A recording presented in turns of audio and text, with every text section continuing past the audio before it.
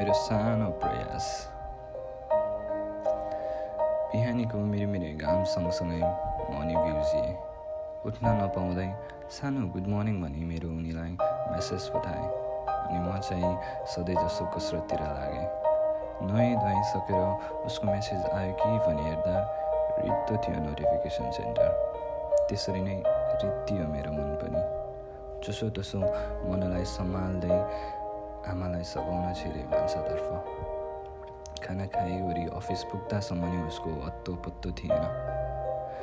काम गर्न खोज्दै थिएँ तर मस्तिष्क भने उनकै वरिपरि घुमिरहेको थियो।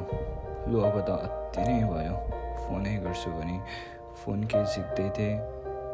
उनको मेसेज आयो, फोन नगर ल, घरमा पाहुना आउनुभएको छ, म भरे आफै गर्छु। मन हलुका भयो। लामो सास फेरेर के गर्दैछौ मेसेज फर्काएँ। पाहुनाको लागि चिया बनाउँदैछु। मेरो वरिपरि हावाहुरी ओर्लेर आयो।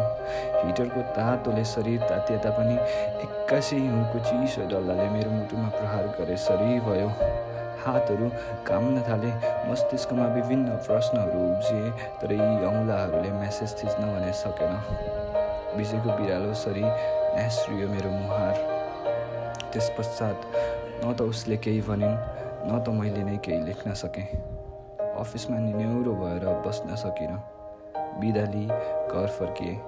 के गरौँ कसो गरौँ सोच्नै सकिनँ। घर आएर सुतेँ। करिब 6 बजे आमाको गालीले आँखा उग्रियो। साँझमा सुत्नु हुँदैन, उठ। के भयो, सन्चो भएन भन्दै मेरो निधारमा आफ्नो चिसो हात राख्नुभयो। ज्वरो पो आएछ भने आत्तिनु भयो।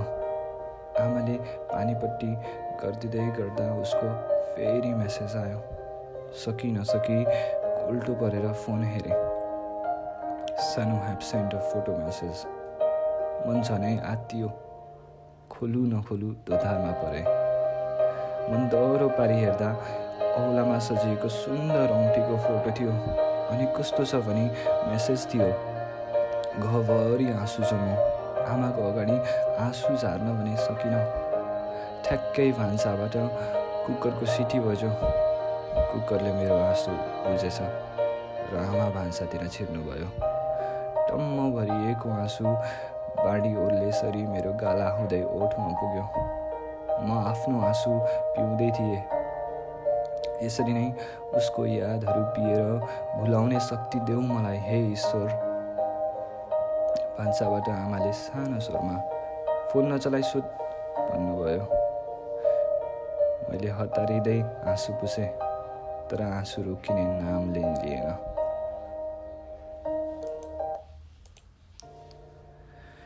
मङ्सिर, मैले तेरो के बिगारेको थिएँ र सधैँ मलाई यसरी रुवाउँछेस्।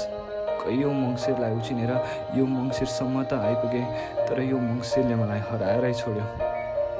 मङ्सिर, धेरैको जीवन सजाइस् तैले तर धेरैको जीवन उजाडिस् तैले।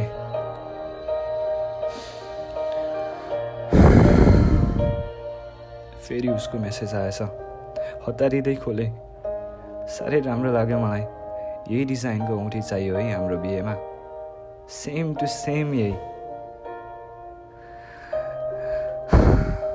यो मङ्सिरलाई नि हामीले पराजय गर्यौँ।